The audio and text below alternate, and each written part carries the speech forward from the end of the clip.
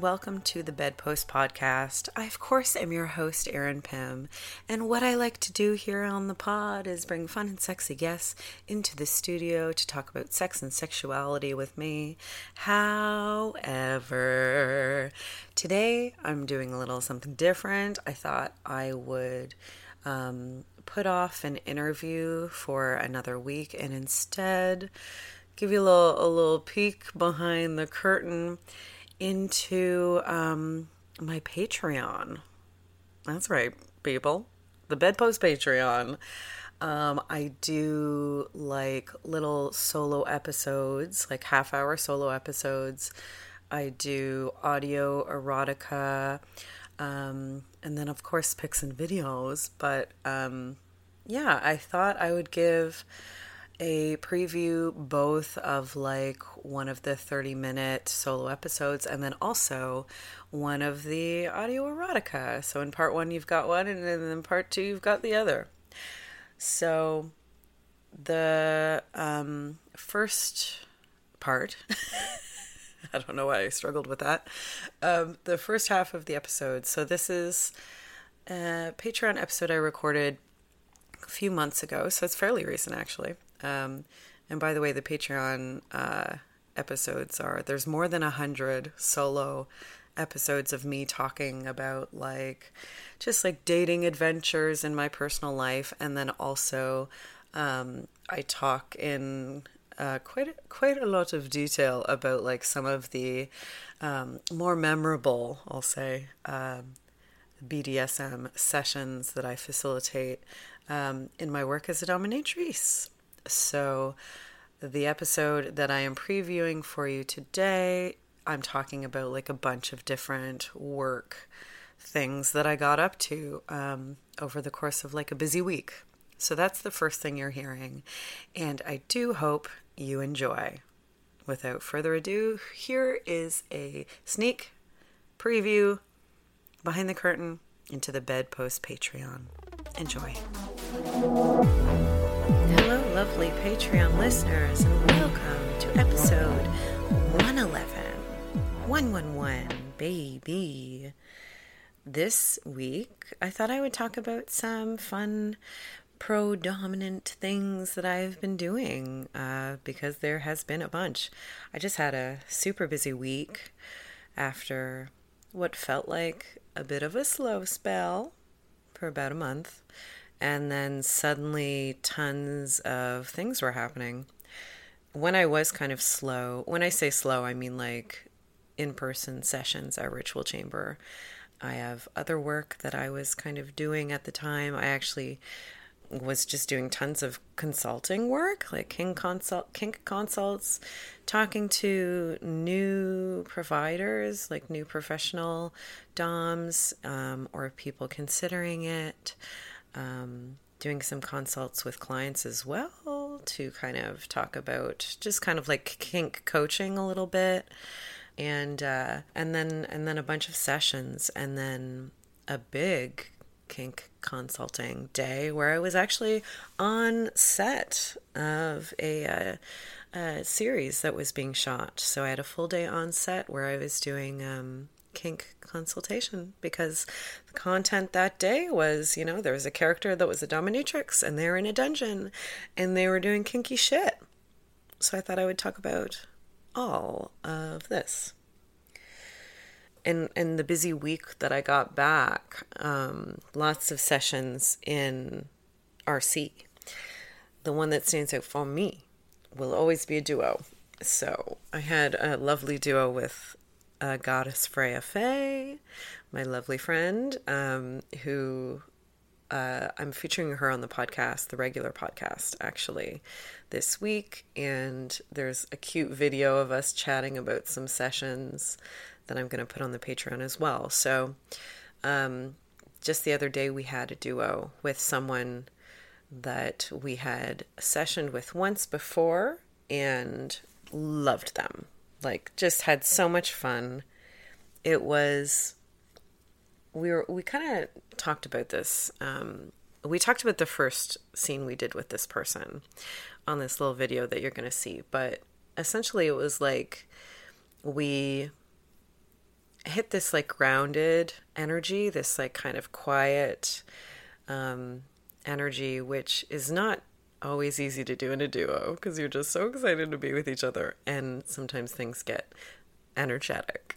And I think we've duoed with each other enough times that like we can settle a bit, which is nice. So this first session with this client, it felt really grounded and settled, and we were really able to lean into these like calming, sensual sensation moments.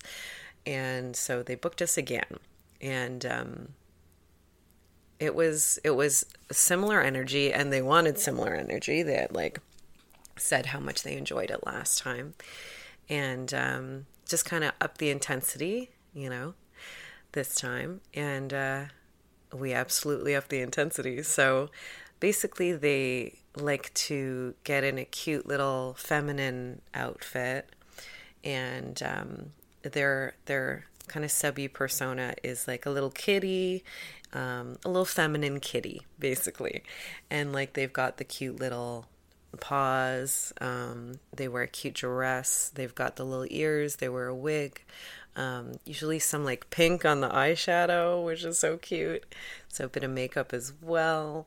And the first time there was like a breastplate. This time they didn't wear it, so we got to play with the real titties, the factory installed titties, which was fun.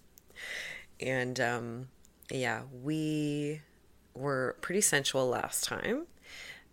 This time we were sensual, but we added like some more intense pain stuff. So like we went in on the impact play this time. We did like on the bum, we like did warm up obviously with like our hands, and then moved up from there to try like a few implements. And I think the last implement that we did was like this, it's a plastic strap, basically. It's really quite nasty, and it almost always leaves marks. So, that was all on the table, and we wanted intense. So I was like, I'm going to finish with this. And we didn't go too hard. But then when we start doing the impact play on the back, I went pretty hard, I will say, which is great. We got some like kind of speckled marks on the back. We did like some flogging. We were like alternating back and forth, and there's like a lot of encouragement throughout this, throughout all the pain stuff as well. So when one of us was doing pain stuff, the other one was kind of like stroking their hair and calling them a good kitty and whispering in their ear and giving sensual touch on other parts of their body while this was happening.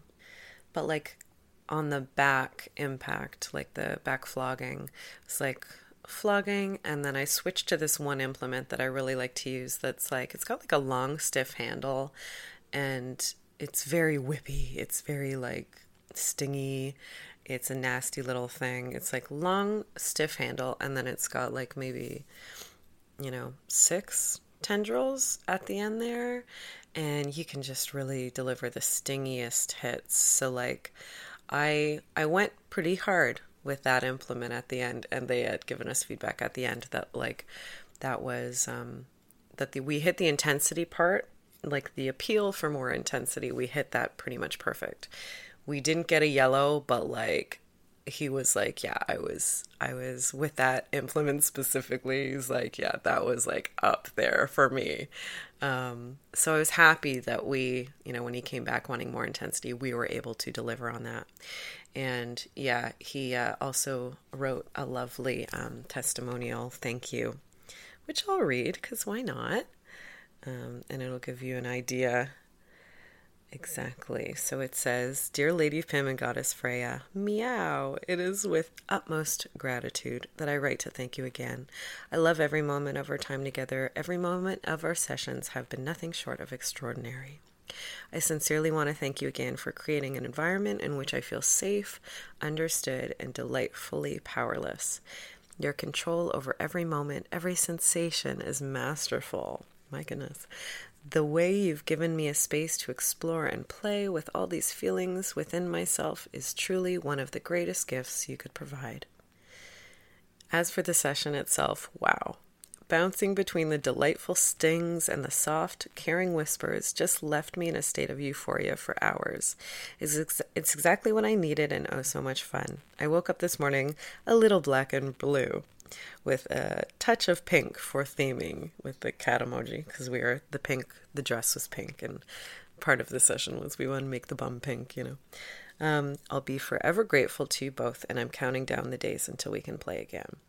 So yes, all to say that we gave them a little something to remember us by, that plasticky strap thing.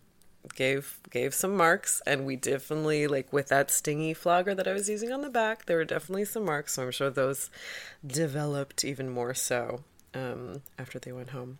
Sounds like it anyways. I had a fun MedFet one as well. I got to do the needles. I always love doing needles, and it's not super often that I get to do it. So I had someone come in. They're very funny and cute, so there was some like nice banter there. But we did like sounding, and this person was like a sounding pro. Like they bottomed out on the rods, like the regular rods, Usually there's like a sounding rod that's kind of a plug that's that you can put in, and it's kind of a stopper on the end of it. But like they were pretty easily bottoming out on just the regular sounding rods. Pretty impressive. And we got up to a pretty big gauge. It was only an hour and a half, so we didn't have time to we could have gone bigger as far as the gauge on those, but I was just so impressed that also the wanting to bottom out on them. He's like, I think we can go a bit further. And I was like, really? Okay. I mean, great. Let's do it. So that was fun. And then needles was first time for them, but they seemed really good on them. We just did 5, on the balls area, 5 on the upper thigh, kind of, or inner thigh, I should say. And then 5, kind of underneath the balls in that area. So 15 total. Again, he definitely could have done more, but just with the timing, and also it being a first time, that was good. And we were both happy with that, I think. He definitely got some needle euphoria at one point, I think, where, it's MedFet and stuff like that. So he's like, did you drug me with something? Because he's like, I'm feeling this euphoric feeling, which was great. I love when somebody gets needle euphoria. It's really awesome. And, yeah, it was a fun role play. It was like this castration role play, and SPH could be part of it, and humiliation surrounding why the balls have to come off, and yeah, it was very much the slant of how when you sleep with women, they're always disappointed, and you have to go through the stress of showing them your terrible dick and balls, and well, you know what, let's just say you're not gonna have to worry about that anymore. We're just gonna take it all off. You're never going to have to be put in that position again. It's going to be a lot easier for everyone involved if we just take this terrible package just completely out of existence. No one's ever going to have to see it again. And that's for the good of humanity. Which is funny. Which is fun. What else? Oh, figging happened with that. So, so there's somebody new that's working admin for Ritual Chamber, And they're doing such a good job with it. They're doing like booking and some like managing of the space and stuff. So like they gave me a booking for, they're like, this person's interested in doing figging. They just told me.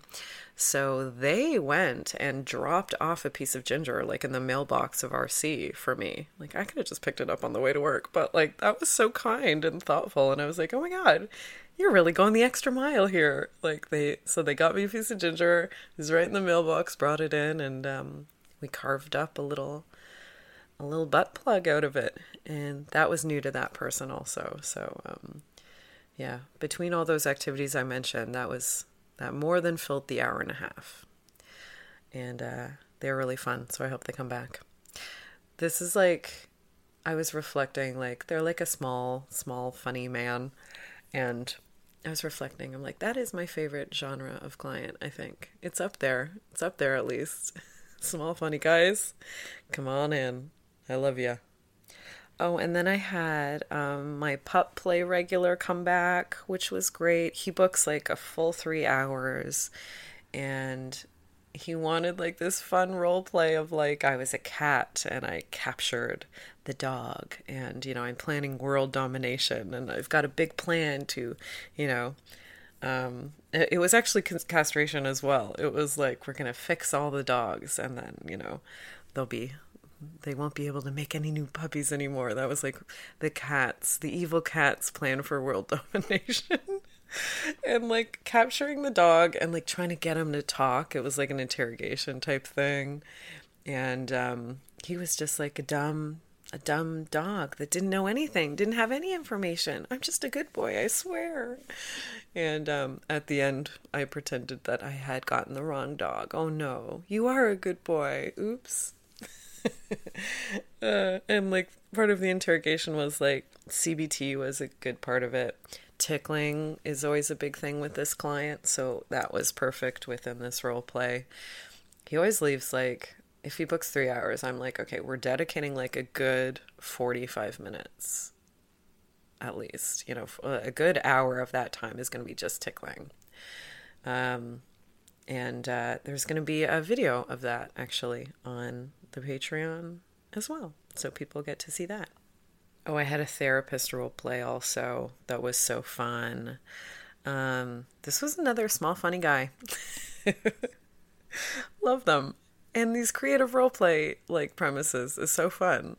It was like he had like gone into the girls' locker room and hid in the janitor's closet and was spying on the girls like a pervert. And so for, I was the school therapist, and I called him in, and we dressed him up like a little schoolgirl, to see how it feels like, because he needed to learn empathy and stuff like this. That was so funny. And impact play was a big part of that. Over the knee impact. Yeah, over the knee spanking was a big part of that. Feeling exposed was a big part of that. So we got him in a bunch of like fun bondage positions in that little skirt and whatnot. I just had a memory. He at one point looked in the mirror, and he's in this little schoolgirl outfit, bound, spread eagle or whatever. And at one point he looked in the mirror and he just fully like broke character for a second and was like, I just looked in the mirror and I just had like a moment of clarity, where he's like, what is my life? What am I doing with my life? What path am I on? Doesn't seems bad.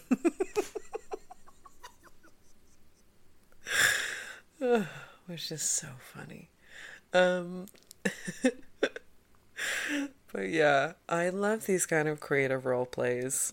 It's just such a fun thing to add on to these activities, And then, yes, okay, so this series that I've been consulting for, I did a few Zoom consults. It was mainly about the writing, and then they were only going to have me on set like for the one full day. So I was on call one day when they were shooting something, and then so I think we did like 4 consults virtually.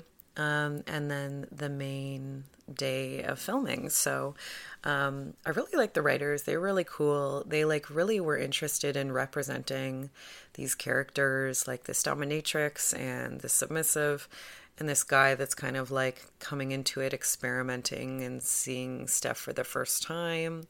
He wanted it. They all wanted it to feel really authentic. You know, even the actors on the day. The person playing the dominatrix is like, I want, like, they were all basically like, we want Kinksters to be able to watch this and feel really good about it, you know. They don't want anything to feel like cringe as far as like, oh, we wouldn't do that, we wouldn't say that, or things being unsafe looking, or anything like that, right? So I felt really like good about my contributions, and especially with like the day of filming, like they were so grateful I was there, which felt really good. I felt like I really helped form, you know, this episode of this show. And yeah, yeah, it was cool. I ended up knowing the person playing the submissive role, which is so funny. Oh, and yeah, I was also kind of playing a bit of the role of like an intimacy coordinator as well. They had said that like you know, there's some people kind of doing two jobs on this day. So there was an intimacy coordinator, but she was acting as well. So just for me to be aware of that I might have to provide support or whatever if you don't see her kind of immediately doing so, because she's trying to remember lines and all this stuff. So yeah, I think it was nice also, like right when I got there, like the two writers were like, if you see anything that feels, you know, inauthentic to you, like jump right in there. You know what I mean? Like don't be shy to like be like, hi, can I make an adjustment please? Like just get right in there, you know? Like the director would go in and be like, hey, we need a different whatever. So that felt kind of cool. And I felt more confident doing that throughout the shooting.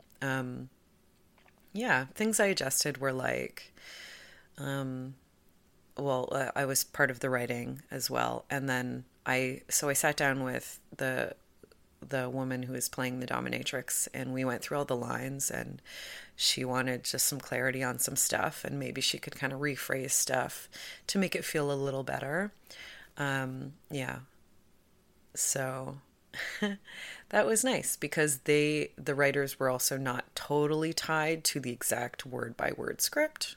So you could kind of just say the gist of it, you know what I mean? Or like, you know, put your own, like if it's going to feel better in your mouth, then say it that way, right? Which is really kind of the writers to do that. And so she consulted with me beforehand to be like, you know, what's a different way I could say this? Or like, you know, how could this make more sense to me? Yeah, so we did that beforehand, which was really nice. And then some of the first stuff was like we had him bound on the St. Andrew's cross, and they kind of didn't have the right cuffs, so I suggested an alternate kind of way that he can be holding the chain or whatever, because they didn't have overhand cuffs. Of course, she had to do some back flogging, so we taught her, you know, how to do a figure eight pattern and where on the back to stay away from, because, you know, people watching Impact play, a lot of people take stuff at face value. You know, they see it in a TV show and they think that that's the way to do it. So if you're showing, you know, someone hitting the lower back or whatever, you know, lots of different safety stuff that can be shown in media, it's like somebody can take that and just go start doing that. So that's why it's important to kind of show a proper way to do it, you know, even though it was a comedy, because it is a comedy. So it's like, okay, let's both take care, you know, to make sure, you know, if there's something happening that like is inauthentic to BDSM, then there's got to be a foil to that of another person reacting in a way that's like, that's not right. You know what I mean? So it can happen, but it's got to be put in this container of like, the audience is aware that this is not the way to do it, and that's the joke or whatever. happens in The Office a lot. I'm a big fan of The Office, so like a lot of people are like, The Office could never be made nowadays, and it's like, well, it could, because the Michael character, like, he's a total just ignorant kind of a fool sometimes, about a lot of different things. But what makes it okay is because you see the other actors responding in a way like it's not okay. So the audience knows the view of the show. You know very clearly that the stuff he does is not okay in the workplace. You know what I mean? So if you're presenting it in that way, then you can use stuff like that for comedy's sake. So other things were just like intimacy coordinator stuff, was just like making sure that I was available for questions, making sure specifically with the person that was playing the submissive, I was like, let us know the moment you feel any tingling, or numbness in your hands, because they do a lot of takes of something and a lot of angles of the thing. So he can be on that St. Andrew's cross with his hands up for like a long time. And I wouldn't leave someone up that long, in a scene. So make sure he has breaks to get the blood flowing. And, he had a ball gag in at one point, and he had a ball gag in and his hands were bound at one point. So it's like, okay, can you snap, with your fingers? So that's your safe signal if you need your gag out at any time. Even deciding like what gag to use, what would feel more comfortable for him. At one point he needs to take a drink of water, and the options were like, a dog bowl or like this hamster bottle feeder thing, like that's on the side of a cage or whatever, which is so funny, with the little ball in the end that they just lick and then the water comes out. So it was like, both are funny, both are getting the point across. We're hydrating, which was just funny because the writers were like, we put this part in because of you, because like, it shows caring for the submissive and they've got to stay hydrated, and which was cute. And then it was kind of up to that actor to be like, which would you feel more comfortable using? And he chose the little gerbil, the little guinea pig, rabbit feeder thing, which is funny. What's some other stuff I'm thinking of? Oh, just stuff that was like, there's that one point where he's in a cage and they didn't lock it initially. And then they kind of leave the room and he's supposed to be stuck in this cage. And I was like, well, we didn't lock the cage, so he's not stuck in it. He could just reach around and pull that pin and get out. So if you want this gag to work, where they rush out of the room and then they've got to come back in and let him out, it's got to be locked. It's just like stuff like that where I was like, this is weird. Like, another thing was like he had a ball gag in his mouth, but his hands weren't bound. And he was kind of trying to talk through the gag a bunch. And I'm like, well, he could just reach up and take the ball gag out if something's truly wrong that he needed to like start talking in this moment. So it's like, either he's got to be bound by the protocol or not realizing that the scene has stopped, or his hands need to be bound. Like he needs to be put in a position where he's not able to take the gag out himself for this joke to work.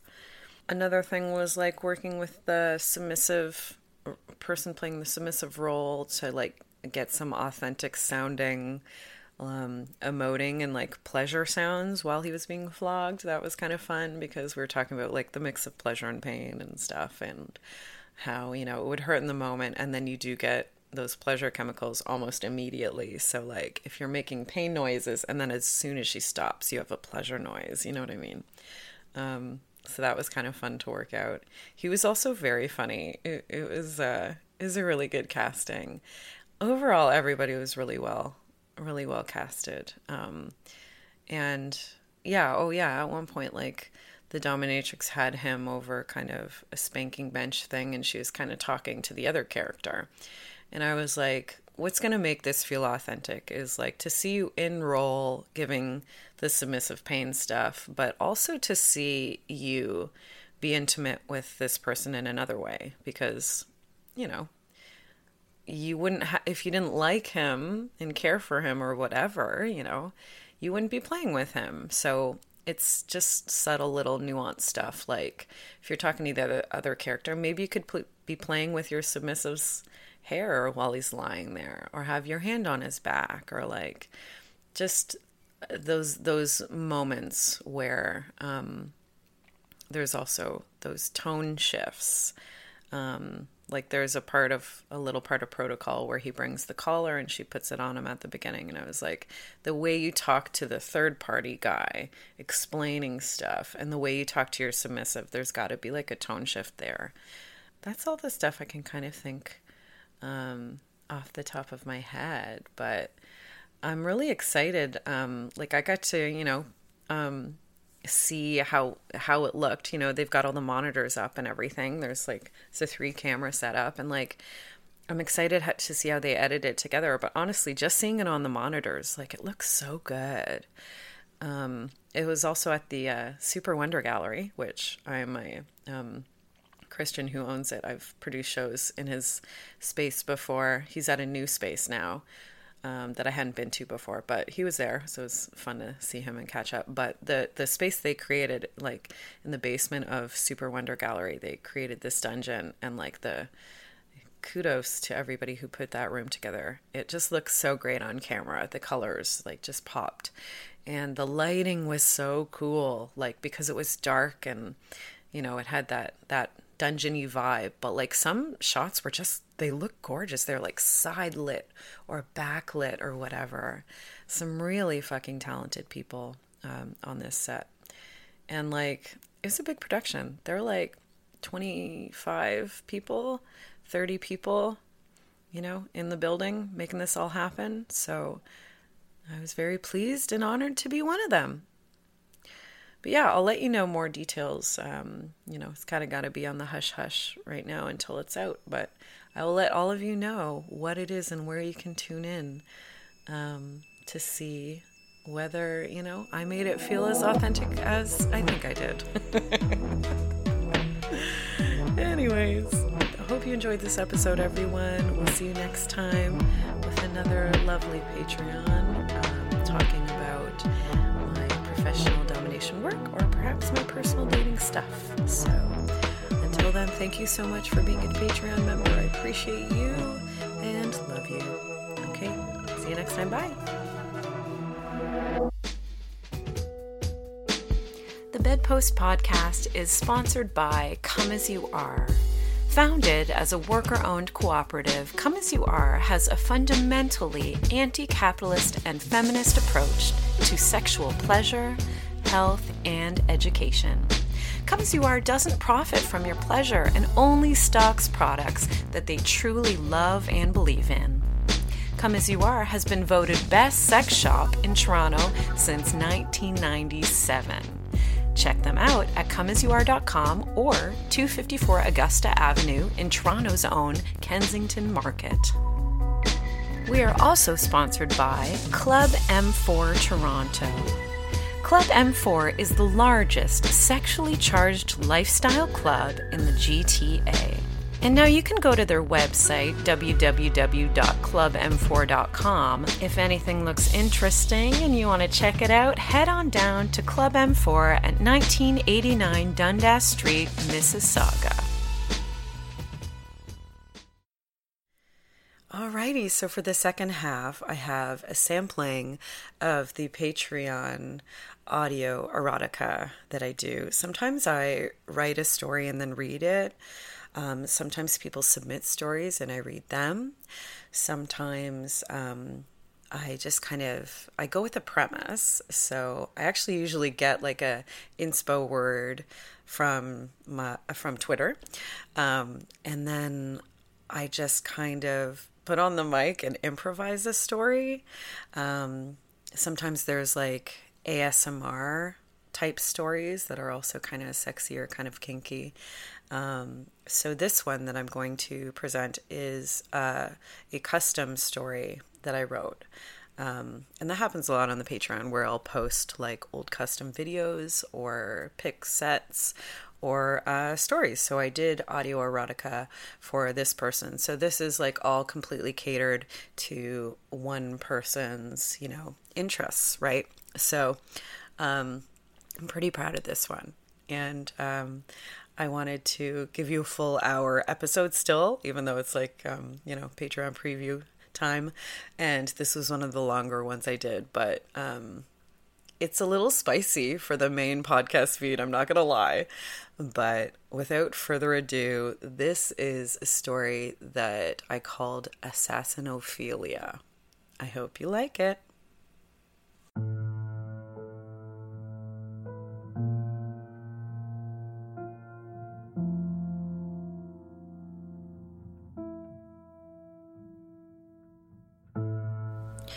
Let me tell you about my friend Dick. Some might say that Dick has a death wish, see Dick die. But no, that's not exactly correct. Though he most certainly fantasizes about it on the regular, and in fact, it probably is at the top of his list as far as jerk-off material goes. His particular kink is technically called autosassinophilia, meaning that the subject is sexually aroused at the thought of being killed, or taunted about it, threatened, tricked into thinking that it might actually be in the cards. I met Dick for the first time at a sex club. I had the insider information that he inquired about bringing a set of high-quality knives into the space for a knife play scene, but was told to leave them at home. This aroused my curiosity in this man. Having a penchant for topping edge play, I thought that we could get into some serious trouble together. But not here. My play partners, or victims as I prefer to call them, deserve my absolute attention. I don't want to be distracted by some drunken 20-something asking if they can watch the scene, unless they allow me to thread 20-something needles into their flesh in return. So I settled in for the night to watch Dick's curly dark hair bouncing around the club out of the corner of my eye. See Dick play. I think he noticed me a couple times, staring menacingly his way. He must have. I felt very much like a predator, watching him silently from afar, and reveled in it. When he looked over, I did not smile. And if I did, it was probably a creepy one. His lips did curl into a smile at me, though, perhaps out of nervousness. Or maybe he didn't see me at all, because I was purposefully lurking in a dimly lit corner. I silently cursed my antisocial tendencies for not walking up and simply speaking to him when I had the chance. He seemed awkward, though, too, I noticed. A large figure, hard to miss, especially since he remained fully dressed in a suit jacket for his entire visit at the sex club. A little out of place, aren't you, Dick? He had a small harem of youngish women talking to him and keeping him entertained, women who I determined to be his submissives, or a fan club of sorts. Perhaps he's a little switchy. Perhaps he wants to get out of here. Perhaps he could be my next test subject. I suddenly picture him in my dungeon very vividly, attached to my table, writhing about while I do terrible things to him. I could feel myself getting aroused at the thought. Good thing I'm sitting on a towel. Dick has medical issues with his heart. See Dick's heartbreak. In fact, he suffered a heart attack in his early 20s and was fitted with both a pacemaker and an internal defibrillator. His healing journey is one where eroticizing his near-death experience was extremely helpful to his recovery, specifically fantasies that involved making his already weak heart stop. He was already turned on by all those superhero shows where the lead character is tied up by the evil villain and in desperate peril. And look at Dick now, requesting custom videos from dominatrices in which they threaten his life with pointy things. I asked around about the guy who wanted to bring knives into a sex club. Apparently he's from out of town. No shit. The city might have a sex club, but is nowhere near as open-minded as it should be around kink, especially edgy types of play, and especially in public places, like those involving heavy impact, needles, electrical devices. I would know. I get a last name and run home to Google him. Dick is not such easy, naive prey. It looks like he is a pretty well-known player in his city. His Twitter is littered with musings on kink, among other things, and he is switchy. I swoon a little. Now I wish to pick his brain on all the things he's into. There are some interesting ones. He has photo sets available for purchase, so I buy one. He's covered in tattoos and looks deliciously pathetic while a dom forces a sock into his mouth. I want to be that dom. I want to elicit those moans. I try to decide if I should masturbate now or after I see how long he's in town for. I bang one out real quick and hurriedly slide into his DMs before I lose my courage. Hey there, you don't know me, but I saw you tonight. I wanted to ask you about playing, but I didn't want to interrupt. Also, I'd prefer to do it privately anyway. By the way, I'm exclusively a top/dominant and into E-stim, impact, needles, humiliation, golden, and foot worship, to name a few. Give me a shout back if you're still in town and want some pickup play. You seem very interesting. So many parts of that sound weird. I think about adding more, but already feel like I could have edited myself. Perhaps I should come off more dominant, more direct. But you're not my sub yet, are you, Dick? Never start doming a stranger in your opening message. Major red flag. It's fine to be polite. Whatever. It's not like he's... My phone pings. Immediately, I get the sweats. I flap my shirt while opening up the response. Hi. That's cool. I totally get it. So, do you have a place to play? We arrange the scene to begin right when he walks in the door. Luckily, I have a basement entrance. Upon entering this door, you're basically in the middle of my dungeon setup. The negotiation of this scene was actually quite extensive and took a lot of unpacking about his history to get me up to speed with the nuances he was looking for. This type of scene takes a lot of trust and fully fleshed out consent. See Dick be safe. I was a little wary of doing this type of scene as pickup play, and I expressed my concerns. He validated them, and we further hashed out details. I have an extensive online presence as a dom that stretches way back, which helped him see me as someone who could facilitate such a session. And we had great texting chemistry and strong negotiation procedures. Maybe he felt like doing something a little crazy on his vacation. All I know is that he felt safe enough to move forward, and I agreed. Before I knew it, the doorbell was ringing. I look up from my phone from reviewing our texting dialogue, and my heart starts beating very strongly in my chest. I set a timer and shove it in my back pocket. I decided to go with an outfit that allowed me a lot of mobility. Black for stealthiness, and completely covered with shoes that make a menacing clicking sound as I walk on the concrete floor. Leather gloves for that authentic serial killer look and feel. My tools are lined up and ready to go on a medical tray beside the table. The overhead anchor point dangles teasingly over the floor drain. The only light in the room is attached to my forehead, as a headlamp. I step up onto a small stool that I've placed beside the door so I'm at his height. I take a breath and swing open the door. Dick squints, shielding the sun from his eyes. Before they have a chance to adjust, I pull a black cloth hood over his head and yank him inside with all my might. I swiftly kick the door closed behind us and jump on his back in one fluid motion. I put him in a chokehold with his neck in the crook of my elbow. He explained to me that actual breath play might elevate his heart rate a little too much, so we decided on a blood chokehold. Cuts off blood to the brain, not air. His hands aren't occupied yet, so he lowers us to the ground pretty easily. He's putting up a fight, though. His grunts echo in the cool, dark room. My headlight bumping around is a really nice atmospheric touch as we tussle, almost like a disorienting strobe. My legs wrap around his torso, and I hold on as tight as I can manage with him trying to swing me off. He flails at me half-heartedly because his hands keep alternating up towards his throat. This indecision eventually results in his demise. See Dick choke. I feel him get weaker, but I do not relent. After about 30 seconds, he gives up the struggle. Out cold. I take a quick moment to gather my own breath and adjust my headlight with my elbow. I smell his hair while I have him in this position. A fresh scent, some sort of fruity shampoo.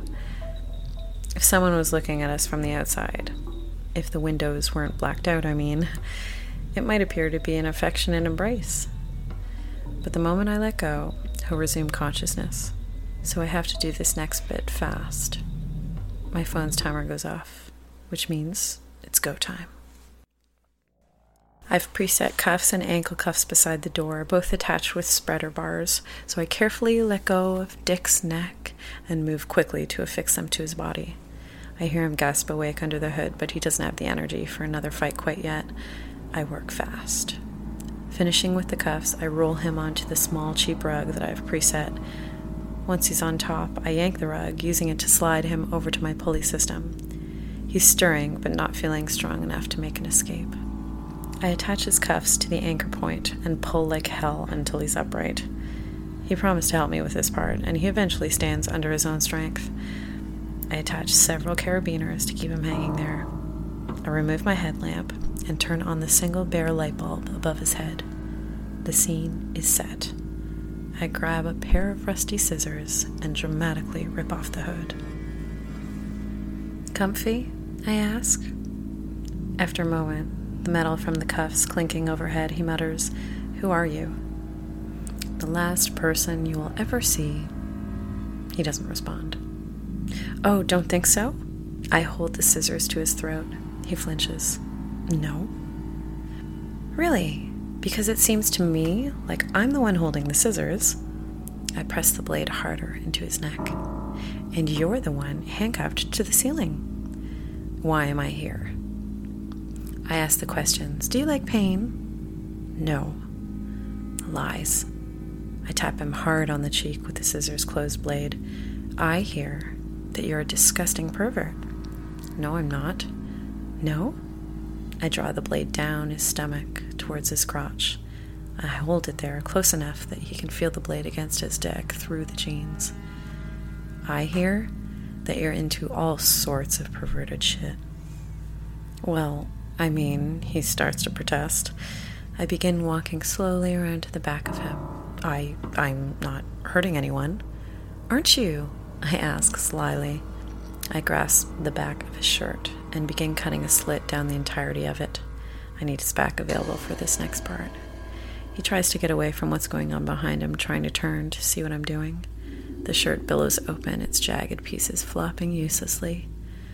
I slowly run my glove hand over the soft skin there. I have another urge to smell him. "I have consent to do the things I do," Dick answers. I noiselessly pick up my bullwhip and get myself into position. "That is some awfully general talk," I remark, cracking the whip in the air. It's a deafening sound that echoes in the concrete room. He flinches, and there's a sharp intake of air into his mouth. See Dick gasp. "And what about the things done to you?" "What about them?" I crack the whip again. His whole body tenses at the sound. "What sick fantasies do you have going on in your little fucking perverted head?" "I don't know." I whip him on his upper back with medium intensity. He groans. A pink welt immediately begins to develop. "You don't know?" "On the contrary, I think you spend an awful lot of time thinking about revolting scenarios. Don't you?" "No." "Liar." I whip him again. The mark crosses with the other. I'm reminded of something we used to say in childhood: cross your heart and hope to die. "I think that they invade your daily thoughts," I go on. "I think it can be quite hard for you to get anything done without getting hard." Another sting of my whip. He lets out a guttural moan, and it sounds so delicious I could almost eat it. It gives me an uncontrollably pleasurable shudder. That's not exactly true. "No?" I stand poised with the whip. "I can be productive in bursts." "Really?" Without thinking about someone shoving needles between your toes, I whip him. Without thinking about being a human toilet, I whip him again. Without thinking about someone stopping your heart, I amp up the intensity on my strike, breaking the skin this time. His body wants to buckle over in pain, but the restraints hold him in place. Fuck, Jesus. I cluck my tongue. Such a dirty mouth. I whip him again, even harder. This one cuts too. I'm creating quite the design on his pristine back. Shit, fuck. I slowly walk around to the front of him, letting my heels click against the floor as I do so. I can hear him breathing heavily, his chest expanding and contracting. It's so fucking hot. We make eye contact for a brief moment, and I swear I catch him smiling. Dick, you sick fuck. Something funny? I ask innocently. He shakes his head convincingly, which I determine is the perfect time to take out one of my metal toys. I waltz over to the medical tray and pick up a spiked cock ring. There's a hinge and a lock on the other side. It's not terribly uncomfortable, unless you get hard, that is. I flash it his way. Are you sure? I press. He starts frantically nodding. I tease. I don't know if I believe you, I say while unbuckling his pants. They won't come right down because of the spreader bar, but I need just enough room to get this thing on. He squirms annoyingly. Now, let's not make this harder than it has to be. Eventually, I manage to lock him in, probably pinching his penis in the process. I step back to admire my work. There, a perfect fit. I feel like he could look a little more miserable, though. I think it's time to... What do you want? He asks, disrupting my thoughts. That's easy. I want you to suffer. Why? Dick. Dick. I think you know the answer to that. No, I don't. Then I'll show you. I bend down and slowly, deliberately remove one of my shoes. I hold it in my hand and watch his eyes just devour it. You like my shoes? I improvise. No, he lies. Really? Because I bet that if I make you smell one, you might have a little predicament on your hands. No, I won't. Willing to bet your life on that, Dick? I ask as I place my shoe over his nose and mouth, gently pressing the back of his head, stroking his curly hair. He whines like a dog. Shh, it's okay. I know. Then I see him wince a bit. How's that cock ring feeling? Fuck. God stopped listening to you a long time ago, didn't he, Dick? He smells again and reacts in pain, grunting. What's that? Something uncomfortable? I press the shoe harder against his face. His eyes roll back for a moment and then another squeal of pain. God fucking damn it. Poor, disgusting dog. You thirsty? I remove the shoe. He swallows. He doesn't nod, but I can tell his throat is dry. I limp across the room to retrieve my preset cup. He watches me warily the whole time. I make a point of looking very sweet and unassuming. Here, I say, holding it up to his mouth. He locks his lips closed. Drink. He won't drink. Go ahead, I insist. He shakes his head no, like a child refusing to eat their mushed peas. So I grasp his cheeks in one hand, holding his mouth open, and pour the glass of warm piss down his throat with the other.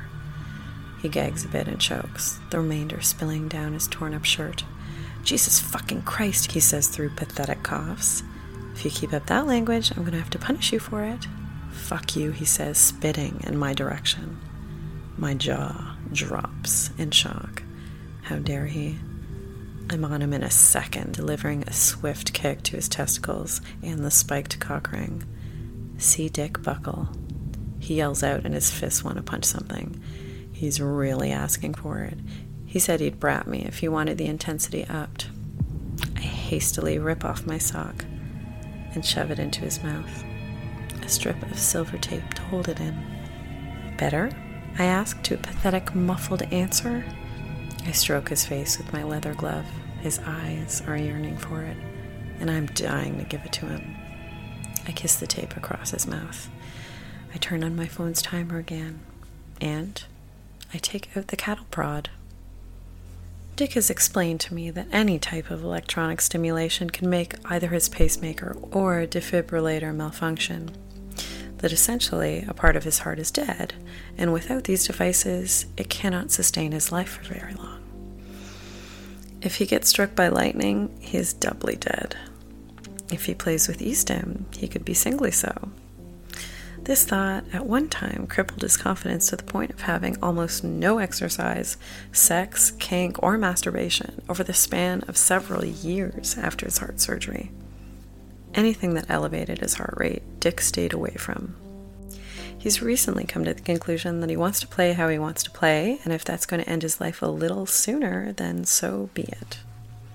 I place a stethoscope around my neck and carry the cattle prod over to Dick so he can see. I turn it on, and it creates a dazzling display of sparks, accompanied by a loud crackle. It's quite impressive in the darkness. See Dick sweat. I walk over to him, and even without the stethoscope, I can tell that he's freaking out. His breathing is quickened, his large chest moving up and down at a frantic pace. I swear 5 new beads of sweat just broke his hairline. He nods slightly, silent now except for his labored nose breathing. He doesn't take his eyes off the implement. Thought you could sass me without any consequences, did you? I rip off the remainder of his t-shirt, exposing his chest. Swear at me? Spit at me? I press the button on the prod again, sending sparks flying behind me. I come closer, very close to him now. I get right in his space, invading it. I let a gloved hand softly dance over his bare pecs, and it drifts back up to his neck, which is still a little red from when I choked him out. His fear is intoxicating. It's palpable. If I could live here, I would. He's whining now, behind the tape, begging me. See Dick beg for his life. Do you think I can let you and your disgusting ways live? I place the stethoscope's earbuds in my ears and listen to his poor, broken heart and its deadly, accelerated beating. Lub-dub, lub-dub, lub-dub, lub-dub. Dick is shaking his head, chest heaving like an uncontrollable sob. I turn on the prod again and the fireworks shoot into the air. Lub-dub, lub-dub, lub-dub, lub-dub. He's pleading now. I can hear him beyond the ear set. I place my finger to his lips, telling him to be quiet. He obeys. I listen again, and it shows no sign of slowing down. Lub-dub, lub-dub, lub-dub, lub-dub. The tears start to fall, trying to scream through the sock and the tape. Muffled screams are one of my favorite sounds. I circle my prey one last time. I let his protests go unanswered in the dank, dark basement. Yes, Dick, this is where your story will end. This is where you will cease to exist. I let the cattle prod zap its shocking display proudly into the air while I'm still in his peripheral vision. His cries echo throughout the room. There is no way to get away from them. This is where you will die, Dick. This is where I will murder you. Because someone as disgusting as yourself cannot be allowed to walk among the rest of us.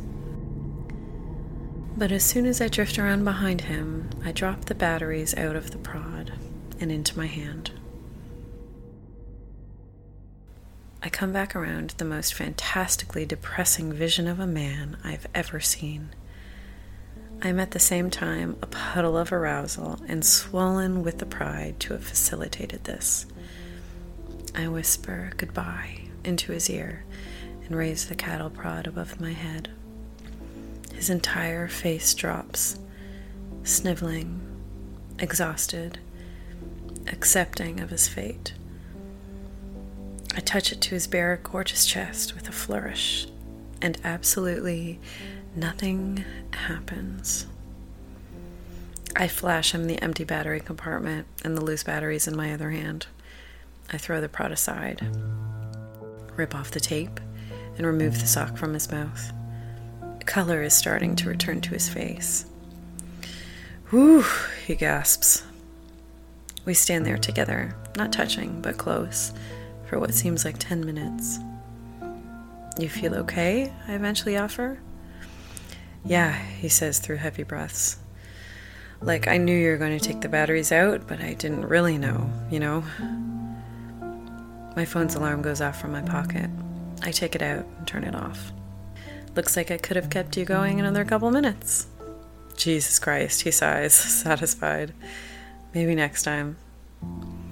I carefully take him down, grabbing him a blanket, new shirt, granola bar, and a glass filled with actual water, all while smiling to myself. Next time.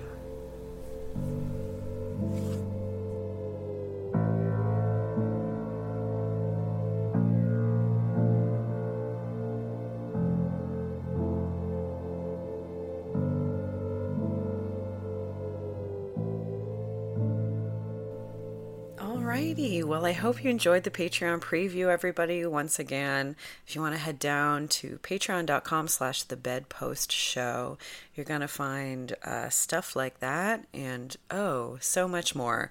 Patreon's been going for quite a few years at this point, so, like, if you sign up now, there's just, like, there's a lot of content. So very much. As always, I want to thank the lovely lady who does all the original music for my podcast, even though the scoring for some of the story is obviously not Steph Copeland. It might be someone else you recognize. Stephanie Copeland, you can find out more about her, stephcopelandmusic.com. As always, you can find me on Twitter at TheLadyPim1, or you can go on over to Instagram. I'm at The Lady Pim or at The Bedpost Podcast. Our YouTube channel is called The Bedpost Show. I have a TikTok that people are finding me on now, which is kind of fun. I'm at The Lady Pim there. And yeah, that's about all I can think of. And we will see you next week with another fun and sexy guest here on the Bedpost Podcast, talking about sex and sexuality. Right back to our usual programming, everybody. Until then, get fucked. Goodbye.